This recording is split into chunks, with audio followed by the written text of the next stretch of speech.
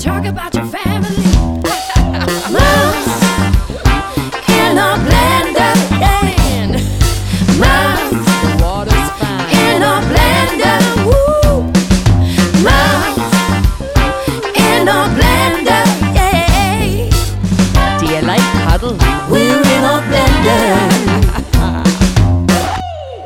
Hello, and welcome back to Mams in a Blender. Before we start, I just want to apologise. We have, obviously, anyone who was keeping tabs, we have not released an episode for the last 2 weeks. Just mixed wires and trying to get guests in and agendas overpassing each other, and just nothing worked out. We just had a bit of a nightmare there for 2 weeks, but we're back and we'll be back hopefully solidly now this time. But thank you for staying involved. If you're out there, thank you for listening, as always. But this week we have the beautiful Catherine Coventry in. She's going to let us in on her experience of growing up in foster care, and then to the now, wanting a family of her own, which has came with its own struggles. But she's in here today to fill us in. How are you, Catherine? Hello. How's it fun? Yeah, we're all good. And Catherine is not a mother. No. Just yet, or we don't know what the future holds. But come here, if somebody had let me, I'd have 7 of them by now, running around. So that answers my next question. Yeah. I was going to say, would you like to be a mother? Absolutely. Can't wait for the day. But when it's meant, it'll happen. And when the stars align. Oh, yeah. When the stars align. Yeah, so we'll get into her story and what that situation's all about when we get into it. So, I don't know what obviously I'm skipping the old icebreakers. Yeah. Because they don't make sense. But what was your favourite childhood dinner? Oh, shit. Bacon, cabbage and potatoes. It's a great one. We haven't really had that much on. Yeah, or like curly kale at Halloween. I used to love coming home and curly kale and tinfoil with the €2 or the £2 coins in your dinner. It was always a 50p for me. Oh no, I got a £1 coin. And I remember there was one time they didn't have any change and they tried to wrap a £5 note up in tinfoil. Oh God. And it was soaking wet by the time we got Come here, I'll give you a laugh, right? That's triggering. Obviously the mashed potatoes with that in it, or the curly kale or whatever. One year, my ma didn't make dinner that day. Murder. And I don't know whether it was when I was a kid or when my niece were... Well, anyway. But we were after ordering a Chinese. Right. And we were like, shit, what are we going to do? They hid it. No, they hid it under a load of prawn crackers. I was like, please don't tell me you stuck it in the fried rice. No, I think she hid a fiver under a load of prawn crackers. Like, ooh, something different, modern. But now if you were to say to me, do you want cabbage, bacon and potatoes, I'd him and haw about it. But as a kid, it was... You loved it? Loved coming home to the smell of bacon, but cabbage would you have had parsley sauce or gravy on that? Gravy. Yeah, do you not don't like do the parsley sauce. No, I don't do white sauce with ham or and I'm a weirdo. Yeah, I don't like that. I just like any kind of sauce. Any kind of sauce. And I've been following a fella on Instagram there the last while. He's gas, right?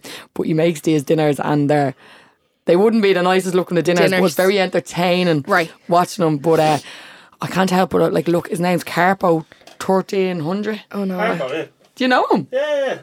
In person? No. Oh, right. Because I know him. We're mad about him. He's brilliant. So down to Luigi's to get his dinner now. Goes down the right bite and gets a brekkie roll and then makes sweet love to it in the camera. I know him off TikTok more than that else. Yeah. He's mates with your one. What's your one's name? Oh, my garden woman. Yeah, what's her name? I don't know. It'll come to you. But do yourself a favour and look up. I think it's Carpo 1300. Yeah, he's brilliant. He's brilliant. He's a little ray of sunshine. Yeah. But what I've noticed that has really hurt me is that he eats a lot of dry dinners. Do you not have sauces? The odd time he'll stick a bit of gravy on it, but I'd say 8 times out of 10, it's like the driest looking mash, cremated meat, and some soggy looking frozen veg. My partner Kurt has an issue with me dad, and the biggest issue with me dad is that he doesn't season a steak when he's doing it. And he just be like politics. Like Kurt doesn't eat beef, red meat, and he's like, I don't even eat it, and it's hurting me that you're not seasoning your steak. The murder when my dad's frying a steak in the kitchen and Kurt's like, will you just put a little bit of pepper and salt on it? And my dad's be like, what? The murder out for steak. But I think the older generation were really bland eaters. Oh, my dad eats potatoes every single day with some sort of meat, and that's it. My ma be the same. Like that's about it. And like my ma, when she's making a steak, I mean, cremates the thing. Like there's no medium rare or anything. I have to have it like a little bit. As my dad always says, a good vet could bring it back to life. Yeah, no, I don't like them like that now. But yeah, like my sister-in-law to be, her little one is 12, and she'd just be like, 2 minutes on each side, please. Like she's 12 and she knows her shit. She knows her shit. I'm telling you, that 12-year-old Gordon Ramsay would be mad proud of her now. I tell you, but like. As well, my ma, like if she was making a turkey at Christmas, I hope my ma doesn't listen, because ma, you kept me alive and you fed me and all, and I appreciate that. But jeez, like you know, the turkey was the kind of one that you could sprinkle it. You could like take a bit off and sprinkle it. Dry anyway. This is the debate we have every Christmas day. Like I love turkey, but you have to douse it in gravy. Yeah, like you have to douse it in gravy for it to even taste. Turkey is like bad chicken. Yeah. It's like bad chicken. Is there cooking at turkey time? I've had turkey in loads of places. Well, if you go to the 73-year-old that cooks our turkeys, I'm sure she'll tell you that. Few smacks. But I mean, poor Madges. But over the last couple of years, my brother-in-law has taken over the making of the meat at Christmas, so Christmas is a great time now. Yeah, great time. Right, so, geez, we got loads of mileage out of that one question. So, do you have a favourite childhood memory? Oh God. Does it have to be like what age can I go to? Whatever you want. It could just be yesterday. When I turned 18 and I got to change my name legally to Coventry. That is still to this day one of the favourite things. Quinn. Yeah, so it still says it on my passport, because like you have to, because it's on my birth cert. Yeah. It has to still be on my passport at some sort. So it's just like everybody has like normal passport, and using my hands here to explain the passport where your photo is. Passport's a little book that you go on holidays with, isn't it? Yeah. But you know where your photo is and the page that matches, like you open it on. Yeah. Mine has also known as Catherine Quinn on it. Oh, very good, yeah. Yeah, but when I was growing up, it had also known as Catherine Coventry. Okay. For when I was going up, like I went away with the school and I got that put on it in fourth year, like so that the school didn't look like they were robbing a foster child or anything like that. Okay, yeah. So like it was switched when I was growing up, but the day I could go in to the court and get my deed poll papers to change my name, and then collecting them. And funny enough, I collected my deed poll papers 6 weeks after I turned 18, which happened to be the day before I would have been with the Coventrys 18 years. Wow. Do you know what I mean? So like I have a day, we know what day I arrived there. And okay, we'll get into all that. Right, so we're going to get into that right now. Let's start from childhood, like from early childhood. What was the dynamic? So my first kind of memory growing up in the house would have been when I was about 4, I'd say. Okay. And that was when my biological dad would have came to visit on like a Friday or something like that. And I remember coming home from school and he was there, and that would have been my first memory. But I was actually 6 weeks old when I arrived to the Coventrys for 2 days. 6 weeks for old? 2 days. Oh, little baby. For 2 days. No, I didn't arrive on my own. I arrived with my brother and sister as well, and they were, I think, 3 and 4, if I'm not mistaken. And we were just emergency respite for a weekend. So it wasn't a permanent structure. It was just... No, in saying that, my brother and sister were there for 3 months as well. Like, do you know what I mean? Yeah. But so it was the 9th of July 1993. We arrived on a Friday. Wow. And literally that was it then. I remember I used to always say, I say to my man all the time, I was like, why? Like why did I? My dad was like, there wasn't things like, my brother and sister went into residential homes after that, and like homes to facilitate like younger kids. Now, and stuff. I'm clueless. Dumb when it comes to all this. So you'll have to explain every single thing. Is like residential home. What does that mean? So a residential home is like where, say, 4 or 5 foster kids all live together, and they have key workers that would start in the morning and go on. So it's not a foster family. It's more like, so there used to be one in Cushlan. Yeah. And Cushlan is where my biological mum would have lived when I was born. So I lived in Cushlan for the first 6 weeks of my life. Even though they're all from Ballymun. Can I tell you something real quick? What? I lived in Cushlan for the first couple of weeks of my life as well. Yeah. And I was convinced for years I lived in Ballymun, because they're all from Ballymun. And my man lived in Ballymun before that. Oh, fuck off. We could be related. And come here. What's your man? I'll have to ring me dad here, see if there's any more siblings I have to find out about. So yeah, I stayed. I used to always say to my dad, like, why me? And he was like, no, like, you were a baby. And I think after 2 years, they were like, well, she's ours now. Like, she's not going anywhere. Like, you were there's so no way new. somebody can come and take her after 2 years. So that was You that. had imprinted on them. That's what happened Literally, there. we went Twilight on it and I stayed forever. Yeah. But no, so I'm the youngest of 7. So I'm 31 in May. My mum and dad have 3 biological children. So my mum and dad are Bernie and Robert. I was going to say, what's their name? Yeah. Bernie and Robert. Okay. And she'll kill me because she's Bernadette. But everybody calls her Bernie apart from her own family. They all call her Bernadette. So she's Bernadette and Robert. And then we have Isabel, Gavin and Robert. And they are their 3 biological children. So Isabel's the oldest, then Gavin, then Robert. Okay. And would they be older than you or younger than you? Yeah, so Isabel's 50 in June and I'm 31 in May. Wow, so like the little there's baby. 19 years. I always make a joke. When I was a kid, I used to walk around calling her my mum and my mum my nanny, just to piss the two of them off, like, and annoy them. But like, I think it's so funny. Like, she was 19 when I got there. Like, we shared a room. She had to share a room with a baby. She could well have been your mother. Yeah. I always laugh. I'm like, did the neighbours ever think you just went off and a kid arrived? Like, you know, I always make the joke of saying it, but. Then Stranger things have happened. Oh, stranger things have happened. We all know a story like that. We all know a story like that. Where somebody's actually our auntie, but she turns out to be our ma. Yeah, closer to home than you realise. It's in everyone's family. Families are Brush great. it under the carpet. No one will know. Say They didn't see the bump. Get down the country until the baby's born. Sure, it happened in Desperate Housewives. If they can pull it off, anybody can. And then you have John, who is adopted. So John came from the mother and baby home down, if I'm not mistaken, it was either North Circular or South Circular Road. Okay. So he's been with my mum and dad again since he was like 9 months old or 1. Like, and he's older than you, younger than you? He's older than me. So the way I'm explaining them is the way we go in order. age. Okay. So you have Isabel, Gavin and Robert are the 3 biologicals. Okay. John's adopted. Okay. Thomas and Christopher are both biological brothers. Same mum, different dads. So they came together. So wow. Right, sorry, my brain is like a little hamster. So we've a set of brothers, biological brothers within the foster. 4 of us that are not my mum and dad, say. Yeah. And then there's me. So Thomas and Christopher, I think. So 7. Yeah, there's 7 of us. So 3 biological, 4. 1 adopted, 3 fosters. 4 bonus kids. Yeah. Okay. And with that then, like, I came along, but after that and in between me coming along and in between the boys all coming along, they were doing weekend respites, emergency respites. Like, so there's still other kids coming and going? About 60 kids my mum has had, apart from the 4 that she kept in and out through her house over let the me years. ask you one thing, right? She's an angel. So, obviously, it goes without saying. Yeah. But after they had 3 kids of their own, right? What triggered them to say, this is what we want to do now? They always, like, my mum always said if she couldn't have her own kids, she would like to. And I think after even having their own, they always wanted to do more and have more. Like, they would have wanted a big family.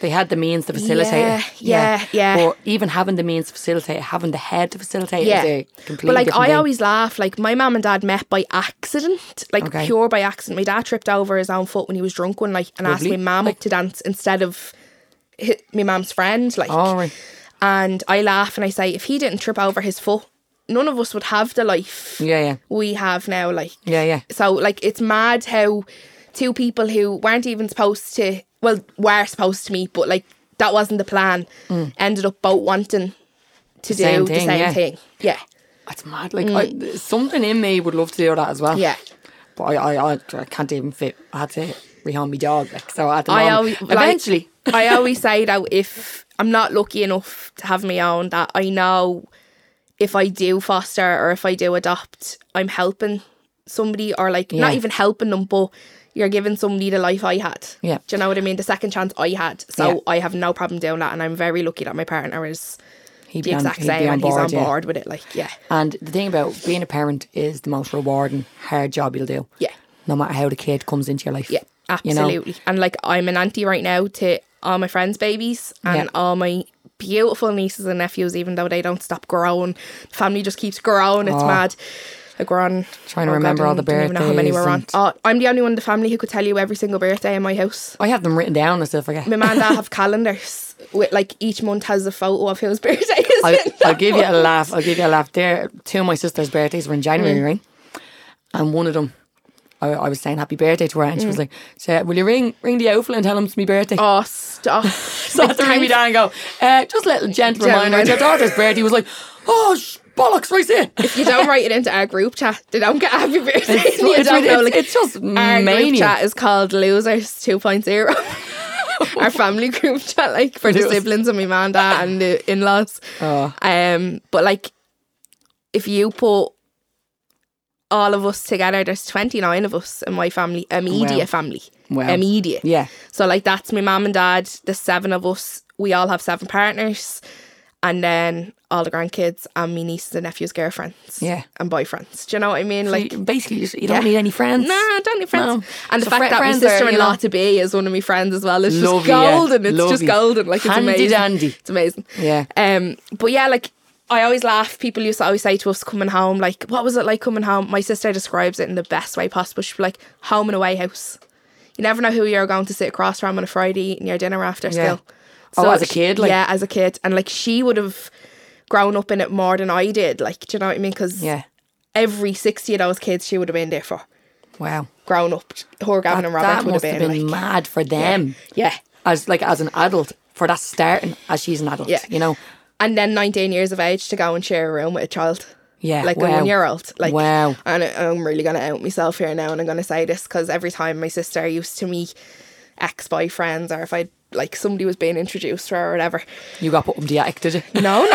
When home. She'd be introduced to somebody I was bringing home, like in a teenage capacity. Even my friends around, like if she was being introduced to anybody new, she used to let them in on a little thing that I used to do when I was a kid, and when I was learning how to use the toilet, and I'd get out of my bed at night time, get into her bed, piss in it, and get back out and get into my own bed. So I was getting into a dry bed then, and she was getting a wet bed. That's brains to born. What else did she used to tell? I was bald until I was 3. Were you bald? I was bald until I was 3. Like, there's photos of me at 2 years of age and not one scrape of hair. Like, and now I have fucking loads of it. Like, but yeah, like, she loves to say all those things, but to getting out of my bed and into her bed is our favourite one to say. Yeah, it's like, don't shit where you eat, or... Oh, that's another one. Yeah. Every time I had I used to shit where I eat. Every time I had a smelly bum, they'd always say to my mum, smell of her, and I kept going, "Ma, smelly it." Smelly it. Like, the things growing up, it's just like normal family, but I think because there was such an age gap between me, Isabel, Gavin and Robert, a big age gap, like even there's 6 years between me and Christopher, do you know what I mean? He's next to me. Yeah. But like 19. So they had 6 years to ponder the idea. Yeah, and then they just didn't really have choice. No, it just kept happening. Didn't really have a choice. Wow. But like, I remember even on my confirmation day, we had a foster child. She was a little bit older than me, I think. Her name was Laura, I remember. And Laura? Yeah, and now I remember seeing her coming Laura up, without the like L''OR. Oh, lovely. She actually does modelling and stuff now. Like, it's mad to see like somebody who you used to live with just coming up on your screen. Yeah, like, it's mad. Yeah, I used to know them. Yeah. But like, my mum and dad have had to... They never, like, you know, you take a child on, but you also take what comes with the child. So, Trauma. like, they would have had kids for weekends, and they would have had mad situations. Do you know what I mean? And then they would have all of the 4 of us who they knew they were keeping for the rest of their lives, well, hoped to keep for the rest of their lives, and they had their families and biological families to deal with and go through as well. What is the deciding factor on... Like, so they had you from 6 weeks old, and they knew they wanted to keep you. But what's the process? They would have went through all the channels then. So I was a ward of court. So I was taken out of my situation. You were awarded court? A ward of court. A ward of court. Yeah, so a court and judge decided that I needed to be taken out of the situation I was in. Okay. So I don't know if they just went for full fostering rights or guardianship or whatever, but I know when like I was growing up, my social workers would still have to be signing forms and stuff like that for me. So although I was their foster child, the state was my guardian. They were my legal kind of guardian, because I was a ward of court, so I was taken out of... There was still no permanent kind of fixture. And then it was... Then as I got older, I was like, I just knew that they were my family and they were the people that were rearing me. And so did you then get to decide? I never really did. So like, the ball was never in your court. It just expires at a certain age. I think it was 21 it expired with me. And then I was my own free person. So you never got legally adopted? No. So you're a nomad? Nomad. Floater? Yeah, absolutely. But I changed my name. Yeah. Changed my name. Yeah. I always wanted to be... Like, I have to say, the skills were very, very good to us as kids. Like, they never made it awkward. They always used Coventry for us. Like, it was never well, you have this name and you have this name, like we have to go by this name, because then I remember it happened once by accident and somebody was like to me, why do you have a different name to your mum and dad? And like I burst into tears and I was like, I don't want to tell them. Like when you were younger it was different, but now I shout it from the rooftops because they gave me my life.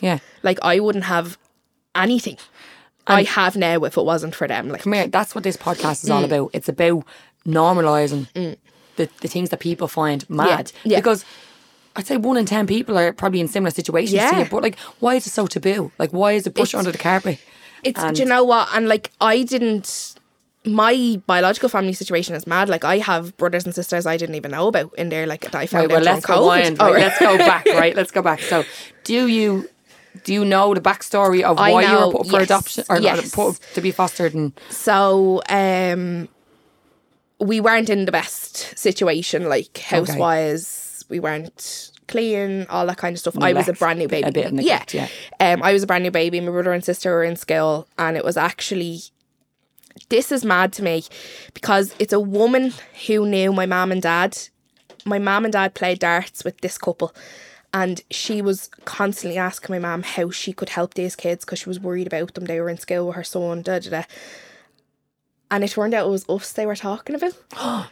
So she was asking my mum how to go about helping. Your biological or my foster mum? Foster mum, sorry, the confusion now. How she went about helping these kids. She was worried about them and and it turned out then, like when I say my mum, that's Bernie. Okay, okay. It turned out my mum got a phone call then for an emergency respite, and it was us. Wow. And she couldn't tell her friend for weeks that she had us until she knew what was happening. And then like that lady was like to my mum, like I haven't seen them in a while, I hope they're okay. And then my mum had to be like, no, I have them. Well, so it just turns out like that lady, and then I ended up working with her for years. So like the lady that was concerned. Diane is just the best person in the world. I ended up working with her for years, and it's only when I got older then, like even in the last couple of years, I only realised I was like, Jesus, I was like, you helped me get to where I am. Like, do you know what I mean? One conversation probably triggered something that the butterfly effect. Yeah, literally. Wow. But so I was awarded court.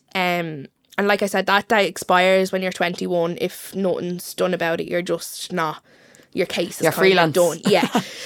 So I had an older brother and sister, and then I had a younger brother. So my older brother and sister and me were all placed in the Coventrys. And then my biological mum went to England and had a fourth child with my uncle. Sorry, hold on now, wait. Sorry, what? So my younger brother is my first cousin and my brother. So, hold on now. So your younger brother? Yeah, so I have a younger brother in England, and he is biologically my brother, but biologically my first cousin as well, because my mum had kids with 2 brothers.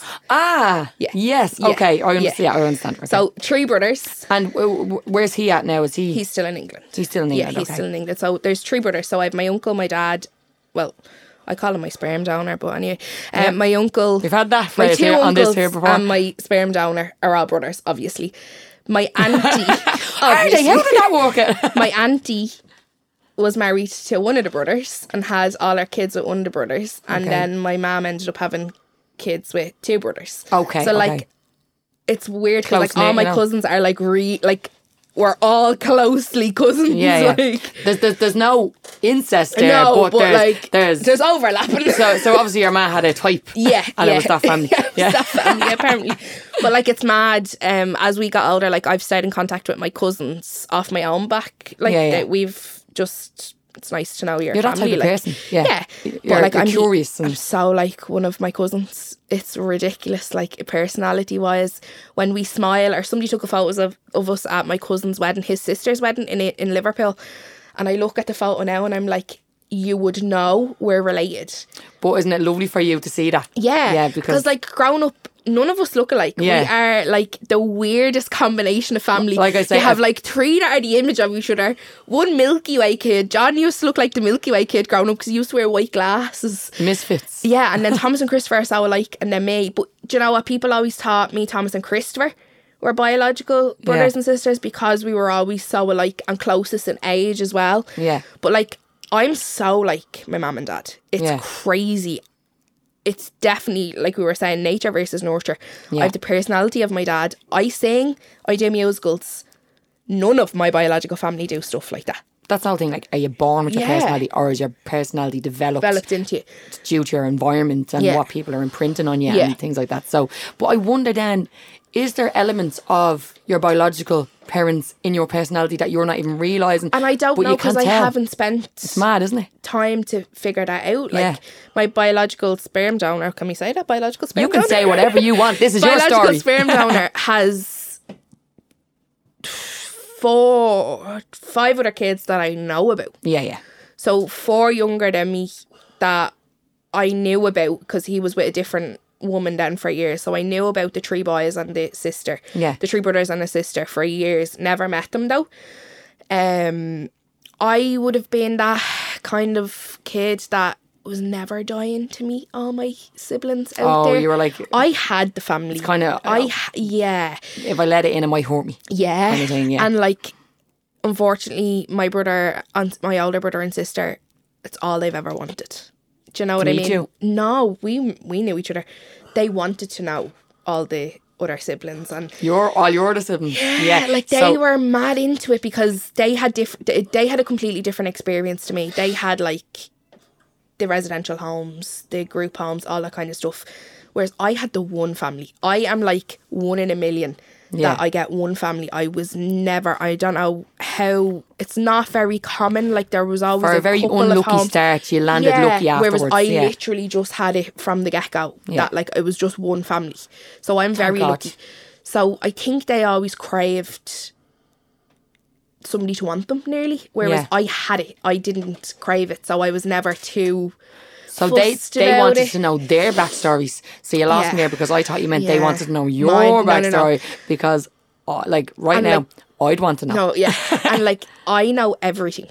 Yeah. Like I know their stories. I know everything. But unfortunately, they both would have learning difficulties. Yeah.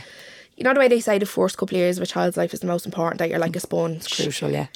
They didn't have what I would have had as like they didn't have the nurture. No, they didn't have it. So they would have missed out on stuff that I didn't. So I was always a person who knew everything. So you weren't like basically searching for answers? No, like I was the child who knew my background. I was the sibling who knew theirs. They didn't necessarily know the things I knew. So when they wanted to get to know like our dad and stuff like that, I didn't. Yeah. I knew why I didn't. Do you know what I mean? They didn't. They wanted a family, which unfortunately I had, and they didn't necessarily have. So right, I keep getting confused because it's a confusing story. Confusing. Let's you not need pretend. To literally label it. You need like a big blackboard, family with a tree label. kind of thing. Yeah. So these are your 2 brothers, biological brothers. Biological brother and sister. These are, and they're. Are they now? They're in Ireland. Yeah, they're in Ireland. They're not with your family. No. Okay. They're in Ireland, so they are. So you they keep would in contact. They would be in aftercare. Like, well, they're probably out of aftercare now, but they would have been in aftercare because they wouldn't necessarily have been with a family. So they would have been set up to, like, having a room in a house, and they would have key workers there all the time and stuff because of their learning difficulties as well. They needed somebody to guide them in life and stuff like that as well. And so they haven't had opportunity to find out. So they you have. They do know now, like they know different things, but not to the extent that I know everything. I'd be afraid. So how did that happen that you came to know everything? Just because they would, I don't think, especially my sister, she'd never be able to handle the truth. Okay. Do you know what I mean? Yeah. Like, no, she knows, and she learned for herself. Like, she did try and get to know my dad. It would probably and do his more kids. damage than. Yeah. She did try and get to know my dad and his kids, but it never went well. Like it always ended up in tears, and it was always me thinking I told you so, but I'd never. You wouldn't do that. I wouldn't do it. Like I wouldn't do it because all she wanted was it to be loved and to be closure. Wanted. Yeah, closure, all she wanted was to be wanted. But like he had. Oh yeah, like during lockdown, I got this random message on Facebook from this random girl, my sister, 21 years of age, never knew about. And then when I told Bernie, as my mum, where she was from and all that, she was like, oh my god, she was like, that makes perfect sense now. I used to bring you there to visit your dad all the time. Now that makes sense. And come here, I have a story similar to that. When I was 18, I found out I had another brother, right, and that was back in Bebo days. Yeah. that day, so nobody in the whole family had been in contact for years. He's a year older than me. Right. That day I went home on the Bebo, found him. Hey, I'm your sister. That's it. That's all I said. Yeah. 2 days later, we all met up, and now he's a big part of the family. Big part of the family. You know, whereas so you never know. Mine's the opposite. Yeah. My last question back to her was, do you still keep in contact with blank? She said yeah, and I was like, good luck with your life, because I don't want that. Yeah, I don't want that bridge being mended. No, absolutely not. The last time I seen him was my confirmation day. So blank being the sperm donor. Okay. Last time I seen him was my confirmation day. He rang 2 days before to ask could he come, and I asked him not to, because I wanted to just have a normal confirmation like everybody else. Yeah. And he turned up. So my last experience of him is a negative. Yeah. And that was when I just not understanding boundaries. And my mum would say to me, it's up to yourself now. You do what you want to do. Even when it came to visiting my biological mum and stuff, it got to a certain point where it was up to me then. It was, do you want to do this? And do you want to see it? And I used to say, no, I'm the child. Let them be the parent if they want to be. Yeah. So it got to the stage where then the visitations went longer in between and stuff. And like, we have a relationship now, don't get me wrong. And she is my mother, like, don't get me wrong. But it's hard then at the sense because we don't know each other a hell of a lot. Yeah. And there's probably resentment, and it's hard. Definitely was there was a lot of negativity towards what I had as a family, and I had this and like that. My brother and sister would go back to her for Christmas and birthdays, and I didn't. Yeah. And because I didn't, I think that was always a hardship nearly. And then there was a couple of times where it was, well, they only did it for the money and da-da-da. And I'm like, how? How do they only do it for the money when I'm still there 31 years later?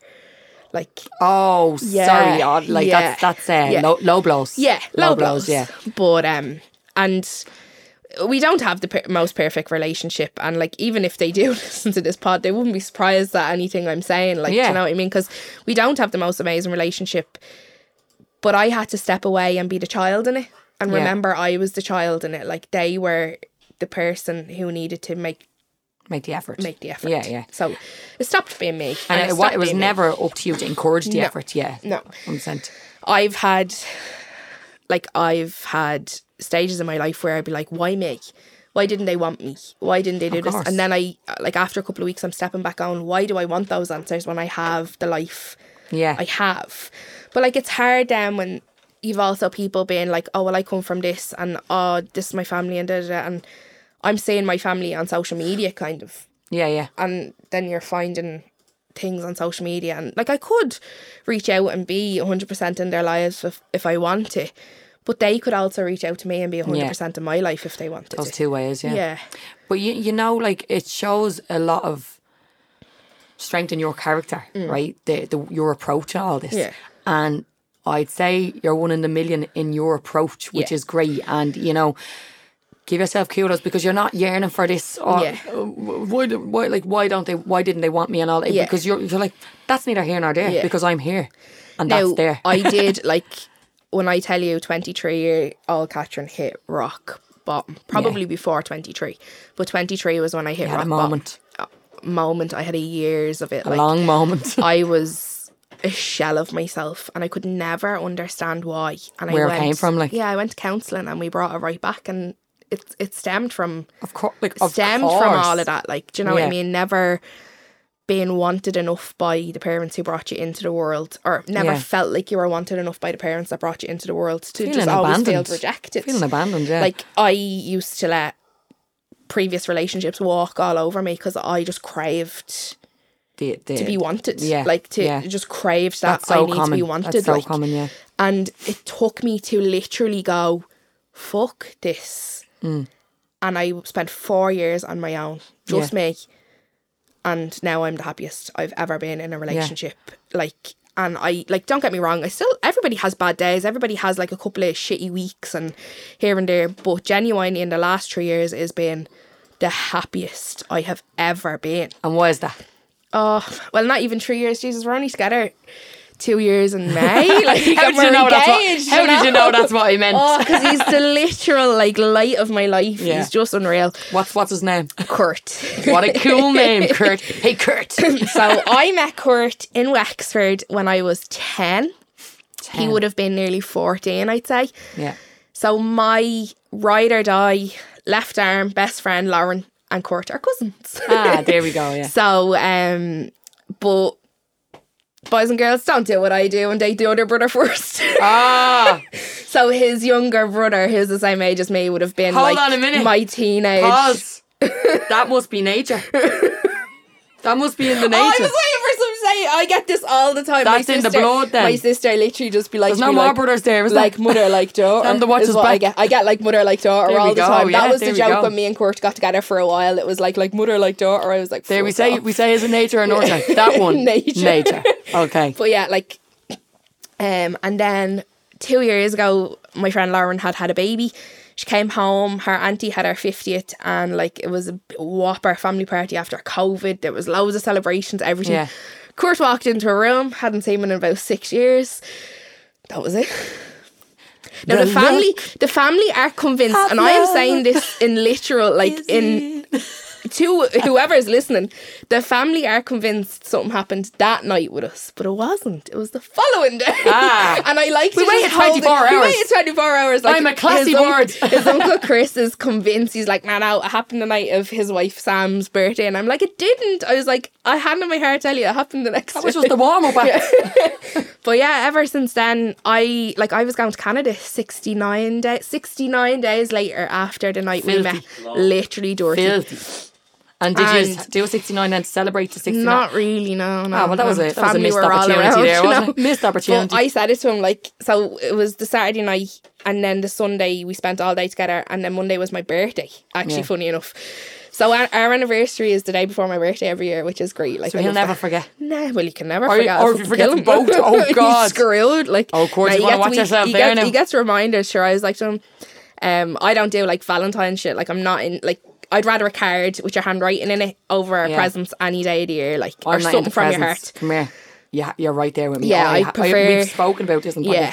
I just don't understand the whole present and the kind of top trumping. Hold on, I watched somebody the other day in the canteen in work say that they sent their boyfriend a bag for €450 from Marc Jacobs for Halloween. You sent their boyfriend a bag? Valentine's Day, and I was like, in my head, I'm like, why should he have to go out and buy a bag for €450? Oh, she sent him this bag that she wanted for Valentine's Day. I thought you meant she had bought him a bag. No. I was like, but why did he want the bag? She sent him a bag that she had bought. She wants for Valentine's Day. I was like, of course, I'd be happy with a card with your handwriting in it. I have all the cards he's ever gotten me, like, and that means more to me. Yeah. The man finds it very hard to express himself out loud, so a card with how he's feeling in it is enough to me. So he's the opposite. We are opposites when it comes to I overshare, he undershares. That's a real thing for me when someone is like that. Yeah, it makes me kind of relate to them really quick. Yeah, it makes me warm to them because that's a real kind of minimalist attitude, right? And I love a minimalist. Yeah, and I love when people aren't materialistic and they're just like substance. The first thing I ever bought Kurt was a key ring, right? We have matching key rings, and his says his crazy and mine says her calm. Lovely. So like we have each, and they're like bottle openers as well. Lovely. But like we have each thing, and I was going to Canada. His can. Yeah, a little can opener, little bottle opener. But I was going to Canada, like literally when we met, and the girls and my mum were always like, it's fucking typical, you are about to move to Canada and you meet somebody like after being on your own for how long, like, and like my mum always says to Kurt, because you know I done this like 7 years ago, and he was like, neither of us were in the right place, it wouldn't have worked, we would have hated each other, we're in the right place now. So I went to Canada as planned. We said we'd do long distance. A little part of me was like, will we make it? The day I knew we'd make it. That's terrifying to me. Well, the day I knew I'd make it is what came next. Okay, what? So I landed in Canada on like the 4th of July or like the 6th of July. No, my brother got married on the 6th, so I must have landed like the 3rd or 4th. Right. And my brother got married on the 6th. My mum and sister surprised my brother for his wedding. Like they had a small wedding on the side of a mountain. Most magical thing ever. It was incredible. Side of a mountain getting married. I mean, come on. In Ireland? No, Canada. All right. I was going to say in Ireland. In the middle of the Rockies. in your rain poncho. No. Middle of the Rockies. Gorgeous, they got married. It was stunning. And I just wasn't well at all. Like so sick. Thought it was the food. Like the adjusting, like my brother did say to me, you'll adjust differently to food. Like it's a lot richer over here. I just put it down to that. Put it down to travelling, put it down to being on the go for a couple of days after I travelled. Because the altitude of the mountain. High altitude, all that kind of stuff. And Lauren had a 6-month-old at this stage, and she just said to me, for the shits and giggles, will you just humour me and do a pregnancy test? And I was like, hardly. I was like, if over, like, I've polycystic why ovaries. hardly though? Because I've polycystic ovaries, so sorry Gav, but my periods are never regular, so like I don't know how that ever works with somebody. Like it's hard to, you'd never think like. So you just thought no chance. Just thought no chance. Like I've gone like the last 6 months without a period, so like 3 months is nothing. Like do you know what I mean? Yeah. So Heard way worse. yeah. So like 3 months is nothing to me. So but like I hadn't even been 3 months. Like a missed period was never means anything to me. Okay. So Lauren was like, will you just humour me? And I was like, all right. Paint a picture. Kurt's auntie in Lauren's apartment kitchen. Lauren holding her 6-month-old. Me in the bathroom, peeing on a stick. Right. Opened the door. The thing didn't even need a full 3 minutes to fucking light up. It was lit up brighter than my future after 30 seconds. Jesus Christ. I was like, what? And you were in Canada? I was in Canada and he was in Ireland. Oh. I opened the bathroom door and Lauren went, hardly. And I went, oh fuck. And I get shivers. And his auntie is standing there going, what? She hadn't got a clue what we were doing. Like, yeah. And I was like, I'm pregnant. She had the child in her arm and she was like, oh my God, that's my nephew. Oh my God. Because obviously Lauren's Mams. Yeah.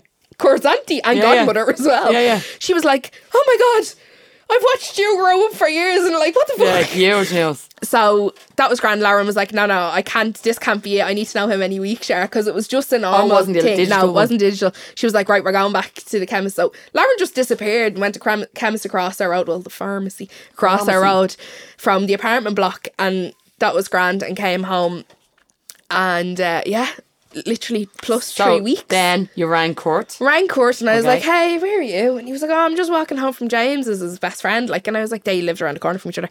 And I was like, can you ring me when you get home? And he was like, your voice doesn't sound great. You all right? Like, and I was like, I'm pregnant. I couldn't even hold her. And he was like, what? Will you ring when you get home? I'm pregnant. Literally, and he was like, I'm on a main road. Can I ring you back in about 4 minutes? And I hung up the phone, started crying. I was like, oh my God, he's gonna hate me. Like, you know, like thinking that. But what I didn't know is he was supposed to fly to Canada the next day to surprise me. And his flight got cancelled. Right. So I told him I was pregnant on the Wednesday. He was supposed to arrive in Canada on the Thursday to surprise me. Okay. Imagine if I had waited or not tested and tested when he got there. Like, that's what I'm laughing at. So he got delayed, but I didn't know he was coming. He never told me his flight was cancelled or anything. So on the Saturday, we went to a lake up Canmore Lake up in the Rockies, like me, Lauren, her mum and Trent and the baby. Yeah. My little girl who's 2 now. You still didn't know he was coming. He didn't tell you. Still hadn't got a clue. Okay. These fuckers all knew. Good. So Lauren kept being like to me, oh, like, wait and like talk about it properly. Like, you'll talk about it. Like, and I was like, how do we talk about it when I'm in an apartment full of people? Like, what do I do? Do I go home? Do I what? Like, when I tell you, I'd say a lot of people think as soon as I found out I was pregnant, that was me, I'm coming home. Yeah. We had no idea what we were going to do. Okay. Zero idea. Okay. Zero idea. So he arrives on the Saturday. Lauren and Trent went to get pizza. No, they did come home with pizza as well. But picked up a fucking Kurt on the way. Like, so Lauren, when I got to Canada, Lauren made me a sign. I'm a Friends fanatic. Like, I eat, breathe and sleep Friends. Yeah. And she made me a big poster that said the one where Catherine arrives in Calgary. And it was a big poster. And I had that. Had left it in the car. Didn't think anything of it. She hands me the poster and I was like, oh yeah, I'll keep that. I have to keep that. And she goes, oh no, open it. And I said, no, I read it like in the airport. And she was like, open it. And I was like, I read it in the airport. She was like, open the fucking poster. So I opened it and a piece of paper fell out. Right. And then it said, and then Kurt arrived. Oh. And I was like, what? And I'm sitting on the couch with his auntie being like, I have to buy a buggy. I have to buy this. I'm going to have to buy this. Like, we were minding, we had Kitty Anna with us as well. The 3 of us were sitting there and I just couldn't move. It's like rigor mortis just took over my whole body. So where was he?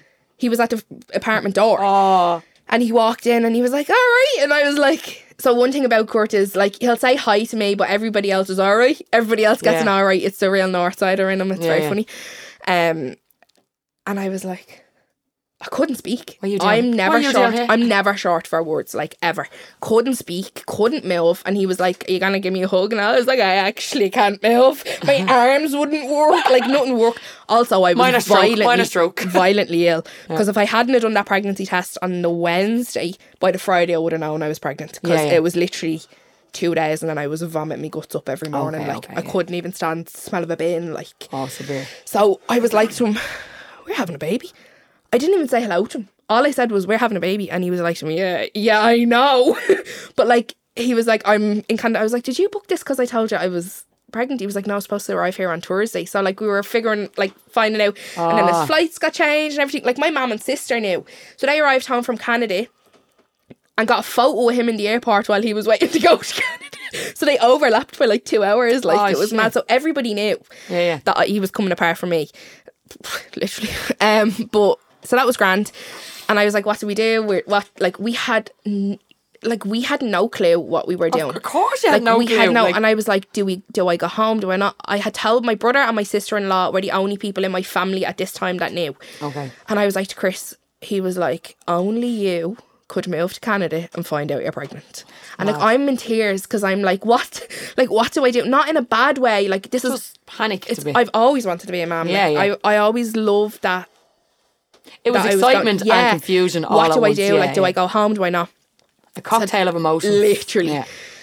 So we were very lucky that I found out I was pregnant, went to the doctors, they done all the tests, everything, and then they booked me a scan, and I was so lucky. I explained to the girl on the phone, Kurt was only with me for 2.5 weeks. Okay. And they got us in for our first scan while he was still in Canada. Oh, brilliant, yeah. So we got our first scan done. I was 7.5 weeks. Oh, really? Already? Yeah. Your one was like, oh, you're about 7 to 8 weeks, and the two of us are looking at each other, and I was like, wow. Yeah. We're together since May. And what month was it? July. Start of Oh my God. Serious darts player, him. Literally. I was like, oh my God, like, what are the odds? So we hadn't told our parents, didn't tell my mum, didn't tell his mum. You went Scarlet there when you said it. Literally Scarlet. Because I'm thinking about it, I'm like, oh my God. You hear about other people finding this, but never yourself. Sniffed them when you were pregnant. Oh, like, unbelievable. But like, I never thought it was going to be me, because as I kept saying to him, I was like, I don't get it. Like, I'm going red or I can feel it, but it was just bananas. So we had our first scan done. That was unbelievable. Like, that was amazing. But I wouldn't look at the screen, and I'm deaf in my left ear, so I couldn't hear anything. And he had to literally be like to me, I'm also feeling Sandii as I do this. Oh, nice. He had to be like to me, look at the screen. Yeah. There's a heartbeat, because all I was fearing was there was no heartbeat or whatever. Okay. So that was grand. We had our first scan. Our due date should have been St. Patrick's Day. Oh, I was like, that's great. Little Irish kid in Calgary. Oh, lovely. So we didn't know what we were doing. We didn't know. The only thing my brother kept saying to me is, having a kid here will benefit you medically and financially as well. Yeah, because... What's Kurt thinking about? So that was an option. So his job at the time, he could have relocated. Like, do you know what I mean? So we just didn't know what we wanted. But that fear of being away from my mum. The support system, and his mum having it, like, they have one other grandbaby. Yeah. She has one other grandchild. And I was like, I don't know if I could be away. I'm a homeboard. You surrender to it. And then nothing could have prepared me. Like, nothing can prepare you so I went for my 12-week scan. Oh, no. And they just left me in a room. And he just went to me, oh, I'll be back in 2 minutes. And there was a student nurse sitting there with me. She knew. I knew. But she wasn't allowed to say. She couldn't say it. And they had to get, obviously, the head doctor to look at the scan and tell confirm. You. So there was no heartbeat. Oh, and I was on my own. My brother couldn't come with me to the appointment because he had a meeting. Lauren had Kitty Annie. Yeah. Unfortunately, she had a miscarriage the week before me. Oh, God. We had found out we were pregnant 2 days apart. Oh. So I didn't want to bring her to my scan. Yeah. Like, I thought that was insensitive. Yeah. And she was texting me the entire time. She was like, send me photos, I can't wait to see the baby. And she was being so positive towards me. Yeah, fair play to her. And I literally texted and I was like, there's no heartbeat. I was like, I just texted her. I was like, they left me in a room. And she rang me, and she was ringing me. And I couldn't answer because they were coming in and out. And eventually I just said to her, I just texted her, I need to ring Kurt. So I rang Kurt, and he was like, well, I was like, any photos? And I just went to Kurt, And he just went, what? And I was like, there's no heartbeat. And he went, what? Like, still to this day in my head, his voice, like, is piercing in that conversation in my head. It's just... But rewind, like, my mum didn't know. His mum didn't know. That you were pregnant? No, my sister was the only one who knew. Okay. My sister and my brother and his wife was the only ones out of my family who knew. I was coming home a couple of weeks later for to be bridesmaid for Lauren, so I was going to tell everybody then. So I had to obviously ring my mum. I went back to my brother's. Lauren was like, I'm going to come get you. We'll chill, we'll talk. I was like, I just need a night, I think, to myself.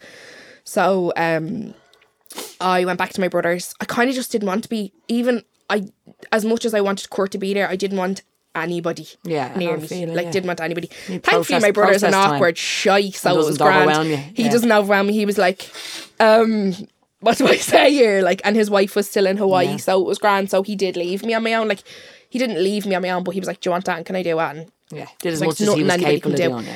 And then, like, I rang my mum, and she just heard the words pregnant and was like, oh my God. And I was like, no, let me finish. Let me finish. So I told her. She was devastated, like, and she's probably devastated that she wasn't there for you. More so and she was like, do you want me to come now? Like, what do you want me to do? Are you coming home? I was like, I don't know. I said, I can't answer that right now.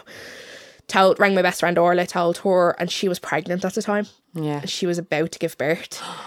And she was just like, I have no words. And I was like, I don't need your words. I'm just I don't need your words. I don't need you feeling. I just want to. I need to tell you, like, because I had kept it from everybody because I wanted to come home and tell everybody, like. Yeah. Told my sister, she had been through it, same as me. All her friends around her were pregnant at the time. She lost hers, so like it was open. Like, she was there for me. Like, do you know what I mean?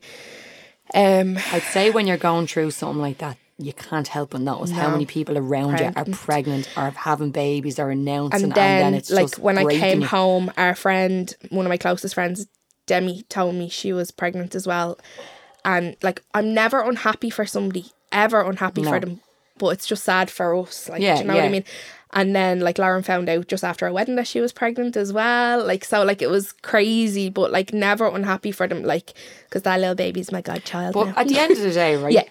Don't ever feel bad for being, for being like, fuck's sake. Now, don't get me wrong. There was a situation there a couple of months ago where somebody told me they were pregnant, and I literally just went, all right.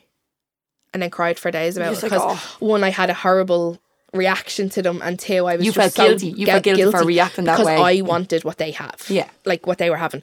But I'm definitely feeling differently about that. I'll tell you something now, something I'm experiencing, and I hate myself for it, but it's not to do with having a kid.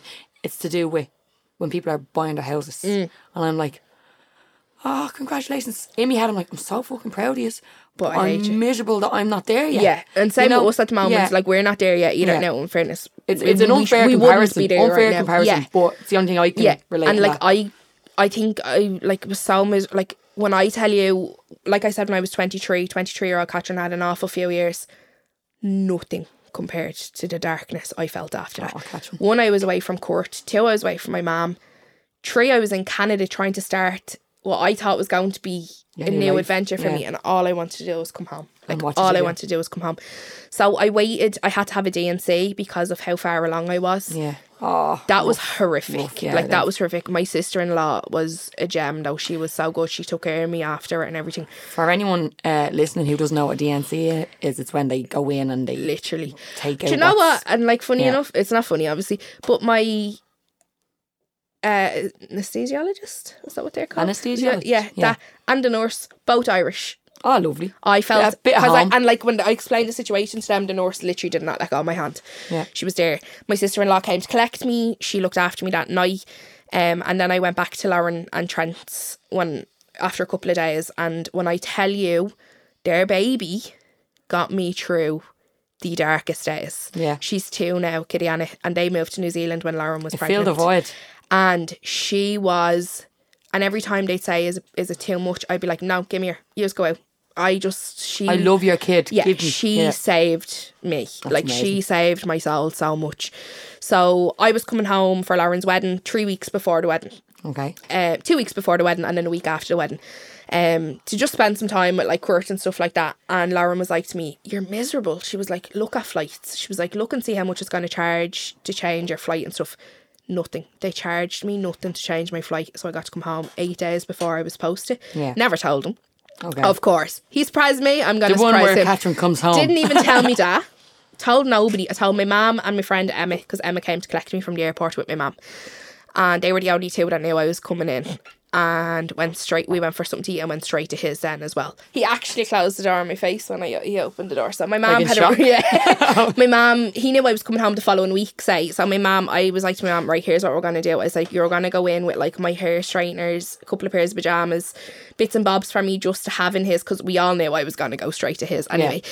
And I was like, just throw them in and just say you're dropping these in. So I have them when I come home, because I didn't bring everything to Canada with me, because plugs over there are different and all that stuff. So she was like, right, grand. She dropped it in, he came in, cup of tea, all that, and I rang her phone and I was like, hey, what's up, where are you? And she was like, I'm in Courts. I was like, she said I came in a little bit earlier, he was here. And she was like, I was like, where's your phone? He wasn't in here. He wasn't. He was at home. Like he was. She was in his house. Yeah. So he was. She was like, "Do you want to talk to him for a second?" I was like, "Where's your phone?" I'm after been trying to ring you, because I'd rang him first and he didn't answer. Okay. And he was like, "Oh, your mum answered. I left my phone upstairs. Or your mum rang. I left my phone upstairs." And I was like, "All right, no problem." And with that, I knocked on the front door and I was like, "How are you?" And he was like, "Hold on, somebody at the door. I have to give the phone back to your mum." And he literally opened the door and I was like, "Hi." And he was like, "Nope." And there's a video of him just closed the door on my face, like he didn't know what to do. And then what? He just like to go, ah! He didn't even make a noise. He just went, fuck, and he closed the door on my face. And I was like, thanks, yeah. You wonder why that was. And the I reaction. put my hand out to stop it. So my mum and Emma left us then, and I don't think the two of us knew what to say to each other for a while. Like I was home for 24 hours before we even spoke about it, or I think we just needed each other before we hold did. Me. Yeah, literally. Yeah. So, and he kept waking up during the night being like, are you real? And he'd be like, couldn't pull me in closer and stuff. So I was jet lagged, didn't know what my arse from my elbow, because I stayed awake the entire night on the flight. So nobody knew I was home. We got to have a couple of days. We got to just figure our own heads out. Yeah. We cried. We got angry. We did everything that you need to do. And then we were deciding, what the fuck do we do next? Do I go back? So you weren't permanently home now? I wasn't permanently home at this stage. I was like, do you come over? What do we do? Is this what we want? A family, and he described it, he said, I never knew I wanted kids until I didn't have one anymore. And it hurts when, I don't know why it does, but it hurts so much when a fella says it, or when a man says it. It kills. When they say it, or you hear it, then you're like, fuck, it's real. Do you know what I mean? Even my dad, so I went and collected me nieces after 3 days. I was like, right, I need to tell people I'm home now. Went and collected me nieces from school, got to surprise them. They were delighted. Walked into my sitting room. I was like, what the fuck are you doing here? I was like, thanks, haven't seen you in 3 months. So we had the wedding, we had everything, and then the loom of the last 3 days, the lull of the last 5 days of us being together came, and we still hadn't made a decision. People probably don't believe me. They probably think my mind was set, that I knew I was staying home or I was coming home. I hadn't a clue. Yeah. So the last 5 days, and I don't know if you'll ever remember this, but my dad just looked at me and he just said to me, are you coming home now? Yeah. And that's when I was like, I burst into tears and I was like, is it okay to come home? And he was like, yeah. It's mad how you think that. You shouldn't come home, I should stick it out. No, but you think that they're going to be like, no, don't come home. Yeah, and he I was always like, think of course. He was like, of course. He was like, you need to do what's right for you. And I then, do you know what? My dad is always the one person that he gets I tell him exactly how I feel, because it's nobody ever judges me. But he's like, okay. And he's the most logical person. He's like, right, well, this is what we're going to do. This is what you need to do. This you have to do it for you. Fuck everybody else and what they think. And so I went back, and then I booked my flights and came home Christmas Eve 2022. For good. Okay. Kurt moved into so we were looking for somewhere to live then. It was panic stations. I decided in October I was coming home on Christmas Eve. Yeah. We had nowhere to live together. We weren't going to just separately live then after everything. I was like, no, I want to dive straight in. Like, we'll just do it. So we had got an apartment and we put like our expectations for rent and stuff on it, and it was like twice what we had said that we could afford, and we were like, we can't do this. Like, it's ridiculous. Too expensive. Yeah. So I got a phone call off my mum and dad, and it was stick court in on the call. It was a FaceTime, and I was like, all right. I was like, what did we do now? What did I do? And my dad was like to me, live here. He's like, live here and save and do what you need to do. So we obviously, like, I was like, well, we're not doing it for free. Like, we pay rent and we pay our way and stuff. So we've been there since I came home. He actually moved in the day before me, so technically he's back there longer than I am. So we moved in. We've 2 rooms in the house. We've my old bedroom, which is big enough for the 2 of us to have as a bedroom, and then we've the box room, and we have that turned into, like, we've a day bed in it. It's like a little sitting room that my mum and dad have their sitting room. We have our own space to chill and watch our bits and bobs and whatever. And so you're not in each other's hair all the time, No, we're saving. We've a year under our belt now of saving. Like, we're still probably a fraction about where we need to be. Isn't it a killer? It's tough. It's not I'm easy. 9 years at. Yeah, it's not easy at all. It's not easy. Like, he lost his job as well just before Christmas as well. So, and it's a shit time of the year to be trying to find a job. Every bleeding where you look. Like, what else can you throw? Yeah. Like, give me a bleeding break. When I tell you, like, he doesn't spoil me with presents, he doesn't spoil me, he doesn't spend money, like, he does. Like, that man just changed my outlook on everything. I don't know what aspect means either, I just throw in every now and again. People are saying things rightly, so. He literally, I don't think he even realises, like, I say it to him and I don't think he realises. Maybe if he listens to this, he'll actually hear me saying it. I think he showed you how appreciated you could be, like, and he showed me what it was like to be loved, and, like, I stand by this and I love this because I think it deserves an award in itself. I'm his first girlfriend. Last girlfriend, because now I'm the fiance. Oh yeah. So and that's what I was like, there's only ever going to be one, so we're fine. Yeah. But so what's going to come first, house or marriage? I don't know. Come on, house has to come first. I would have said house. Yeah. Absolutely would have said house first. Like, we'll do the house first. But I'm like, why wait either? I don't want a big wedding. And that's going to surprise a lot of people. Yeah. Like, I just want my mum, dad, my witness, his mum, his gran and his witness for the ceremony. And that's it. Yeah. A lot of people are doing that now. I don't want it. I'm going to pretend the C word is still a thing and only have a small wedding. What's the C word? COVID. Oh, COVID. Oh, yeah. Sorry, COVID. I'm going to just pretend I know, can't invite all these. That is still a word. I'm going to just pretend that I can't invite lots of people. No, I don't want a big wedding. You don't want the stress of a big wedding. I fucking hate weddings. Coming from a family dynamic like yours, I completely understand. Now, like, we'll have a dinner with all our family later on that day, but, like, our ceremony is just going to be us. Peaceful. Yeah, quiet and peaceful. Family, I love you. But yeah. We are mad. So that's what I'm like, if we do decide, like, people are like, oh, it'll be a couple of years before. My nephew wanted to buy me a book on how to save for a wedding or something like that. My sister was if like, you're doing a small closing, that doesn't factor. It doesn't factor. Then, and he was, and my sister was like, she's yours. Yeah, she's not in a rush. And then I was like, no, I'm not. And then, like, a few weeks later, I was like, yes, I am. I don't know. Like, is it easier to get a mortgage when you're married? Who knows? No, it's not. Mortgage and easy don't ever go in the same sentence. No, never. Like, in my head, I'm like, well, we just do it. And of course, like, logically thinking, and I'm like, fuck off with your logic, you. But no, I'd say like it'll be our house. It'll be our. I would like to say wedding, but realistically and everything, it's going to be our realistically, if you're doing a really small wedding, do them both in the same week. Yeah. Have the wedding as a celebration for your new home. Don't be surprised if I just ever say I'm married. Do you know what I mean? Like, I wouldn't be. At this stage, don't be surprised. Like, my brother's getting married in August, so we've already got a family wedding in August, and we've won the following year, I think. Yeah.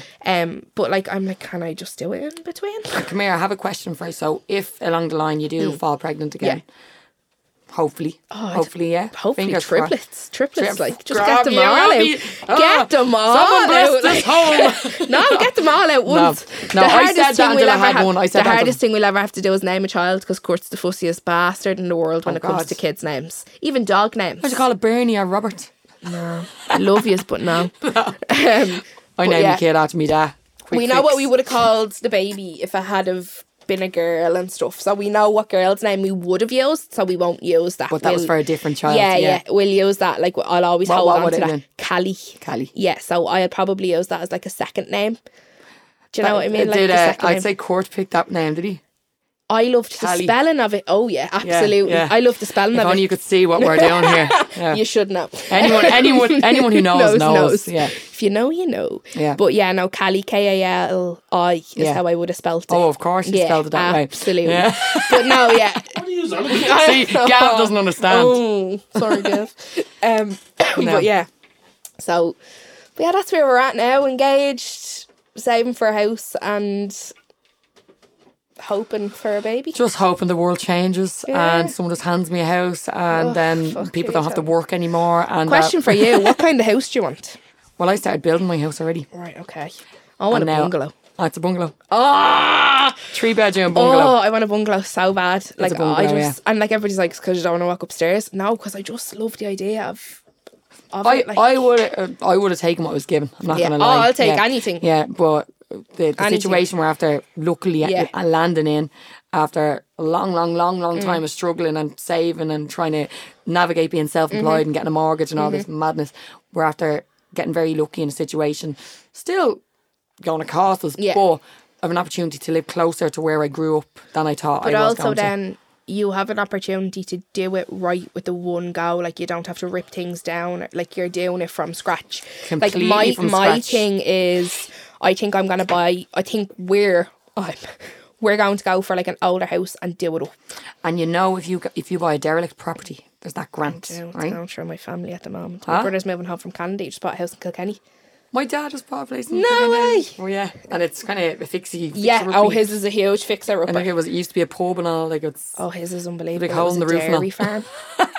Dairy farm. Unbelievable. That grant, there's a grant, and it's derelict houses are old buildings. Like, you can get up to 70 grand. Yeah. So get on that. That's what we like. There's every time we look at a bungalow, I'm like, look at that. And then my man and dad like, there's space out the back. Where are you looking at these bungalows? Outside of Dublin. Okay, yeah. I don't want to be in Dublin. He doesn't want to be in Dublin. Well, where we're going to be is up the mountains. Oh, fab. So, but I was looking around kind of Kinnegad and places like that when I was just pre-COVID, when I was looking for somewhere to buy. Then COVID happened and ruined all my plans. Yeah. Then I got pregnant and then here I am. And then this new opportunity arose. So everything happened for a reason. Yeah. Oh, absolutely. And I'm not a firm believer of that. I never was. So this is one. So instead of saying everything happens for a reason, I always say what's meant for you won't pass you by.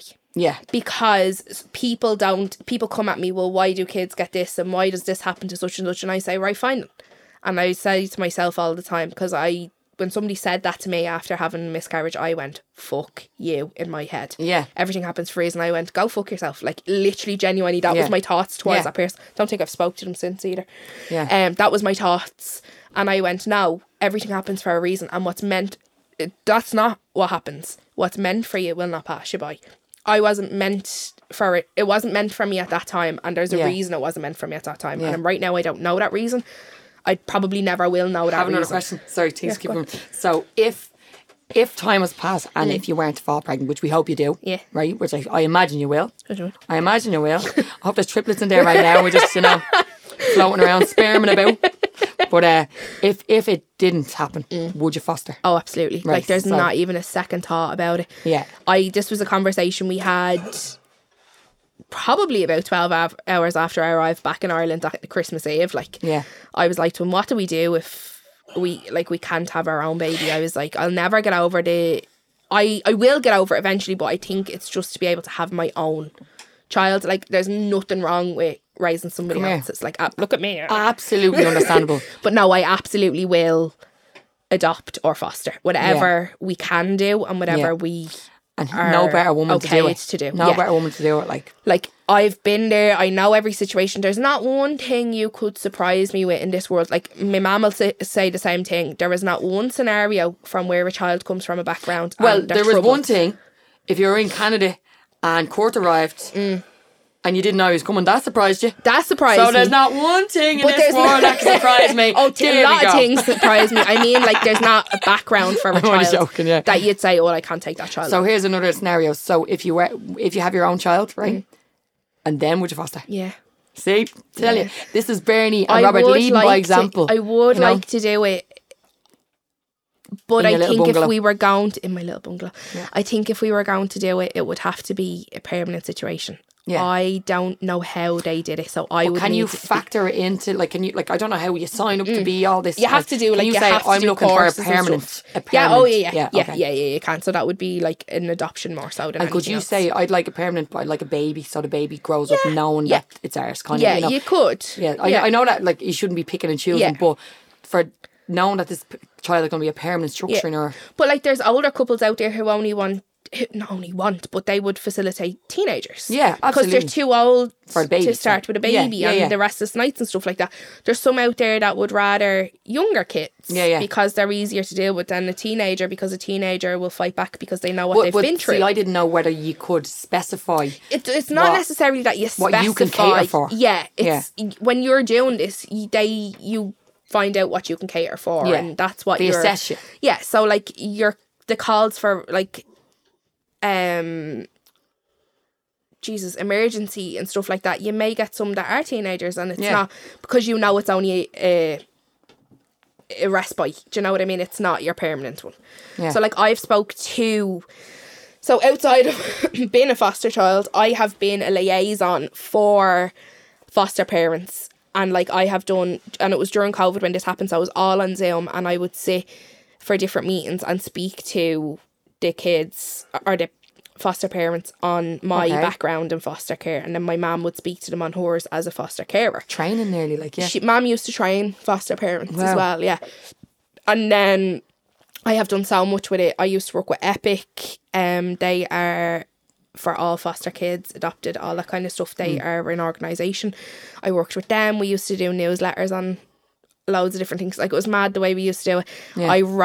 I rewrote the Constitution on the UN Convention of the Rights of a Child as as a foster child as well. Okay. Mary McAleese. Oh, Mary.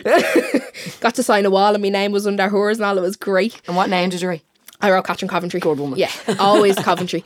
But, like, I did all these things. I spoke in the Dáil. I spoke in, I was going to say the White House, Jesus. They're in Canada. Like, I spoke everywhere on behalf of foster kids when we rewrote these things. Like, I've done so much with it that I have I've the knowledge to know. I don't know how I knew this about you to ask you to do the podcast. I don't know where I heard. Did we talk about this before? Or you came into Boots there a while ago, and you were like, no, but I knew this before. Yeah, you were like, your family, would you talk about it? And I was like, yeah. I was like, absolutely. But were you like, how did she know that? No. And I didn't even question. I just assume everybody does, because I have no idea how I know that. And when I did my Yellow Brick Road, I just assume people know our dynamics from that. And then I'm like, see, loads of people don't know it. I don't know. So the year before COVID, I was on a programme called My Yellow Brick Road, and it was all about ancestry, No, it was 6 people and 6 different episodes, and there was 4 mentors, and I was struggling. I was on the struggle bus. Like, I hated myself. Stopped being on stage, had a panic attack on stage. Like, I'd go on stage once a year. I was just a shell of myself. Stage? There's another thing I missed doing. Yeah. What do we do now? Me? Yeah. Oh, I've been doing musicals since I was 18. Stop it now. Ah, yeah. Jesus Christ. Yeah. See, I know none. Yeah, I've been doing musicals, so I'm actually not on stage. That's a whole other episode there now. I know that scene as you do music. Yeah. I don't know. I was trying to figure out how me and Catherine met. Oh, and I thought it was funny. through you years ago. Not, I can't remember. We found out how I figured it out. I just how we feel like met. I kind of always know. It was like Captain America's Wednesday night, one night, and that was it. We were about 17, 18. 18, yeah. Definitely underage. Yeah. Well, you were 18 and I was 19. Yeah, okay. Yeah. But yeah, it's mad how you forget where you actually met people in scenarios, but it's neither here nor there. Yeah. Here nor there. And then we would have just bumped into each other like randomly. It's because, and have you noticed that we both don't shut up talking? Yeah. So we're just like people, we'd run into you like... and 20 minutes later, I have Milo sitting in I have Milo sitting in a makeup chair being like, what we do? Yeah, sticking mascara on my son. But I would have done musicals. And like, that's mad because like none of my biological family are into any of that. Like, none of them. That was all and I do them with my dad as well. My dad's a little stagey as well. He's great. Lovely, yeah. So we're doing Fiddler on... Little plug, we're doing Fiddler on the Roof in the Mill Theatre in Dundrum in March. Get your tickets, Fiddler on the Roof. I'm not on stage, but if you want to pay to go and see a 73-year-old man doing a Russian bottle dance, I'd highly recommend it. Fucking there, I'm there. My uncle's playing the rabbi and he's growing his beard at the moment. Catherine, What a bleeding story. I'm sorry, like, you don't even really see the time going, do you? No, absolutely 2 not. o'clock. So I can only... Oh, what? Yeah. I can only imagine. 75 minutes of chin wagging there, right? Yeah. And I'm sure that's only the tip of the iceberg, I can tell, because There'll be a book I'm written still one day. confused. I'm still confused. I'd say... Somebody actually, my old social worker used to say to me, I'm going to get you one day and we're going to write everything down. What are you going to call And I'm the going to book? get somebody, I haven't got a clue. The real life Brady bunch always comes into my hand, but my sister's marriage name is Brady, so I can't really do that. The Brady bunch isn't abstract. No. Isn't abstract enough. No, it's not. They're a bit nuclear, so aren't they? we'll have to think of a name. It'll have to be an old brainstorm. But she always says to me, every time I meet her now, she's like to me, we'll get that book. You know what I always say about my family when people say, this your brother and that's your sister, and I'm like, I always say I have a family like a patchwork quilt.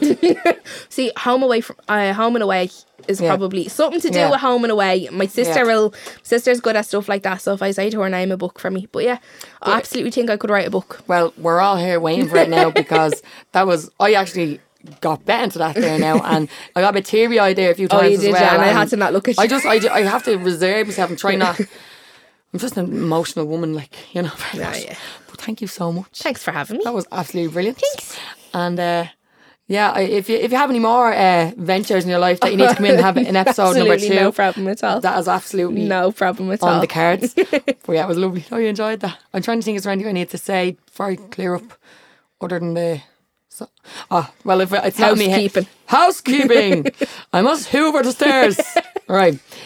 That was Catherine Coventry filling us in on the ins and outs of growing up as a foster child, as well as dealing with a miscarriage in another country without your support system around you, like heavy stuff. But look at her, she's just happy out. She's happy out. She's getting married. She's going to have a bungalow. But today, to play us out, we have a song from our very good friend Joe Skylark. It was only released a couple of years ago. Only a couple of years ago it was only released. So only released ago. Yeah. And it's called World at My Feet. Thank you very much for listening. Slán Lat or Slán Live. Slán Live. Tá fáilte Road. Well, unless you're saying it directly to the person. Is there a person in particular? I'll just say Slán. Slán a Charge. I have no more words. All the best. God bless. I'll have me nan light a candle for from you us as well. to you, Slán. Bye. See you later. Desert storm, child was born, a tranquil home, suburban dome, post-famine feast, a Celtic beast, 5 years day, nothing to say. I was told that I would be somebody. I was told I'd have the world at my feet. Now I'm only extraordinary. I will never have the world at my feet.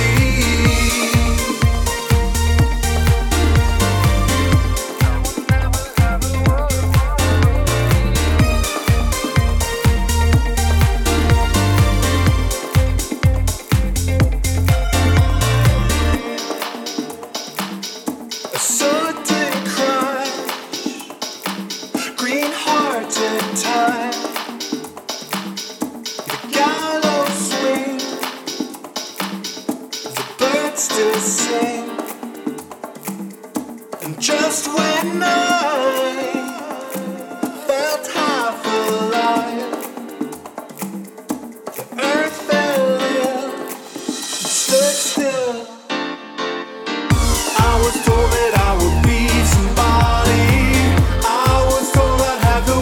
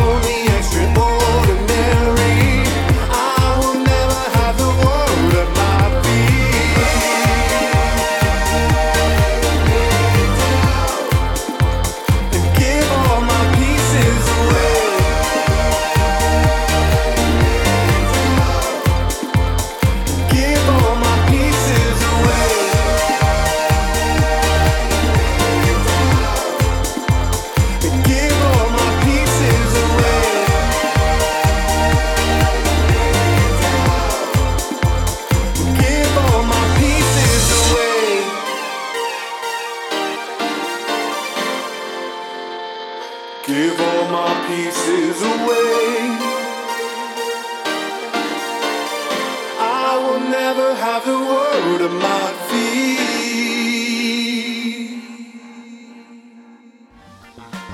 If you would like to share your story, please drop us a message on our Instagram page, which is @mamsinablender, or email mamsinablender@gmail.com.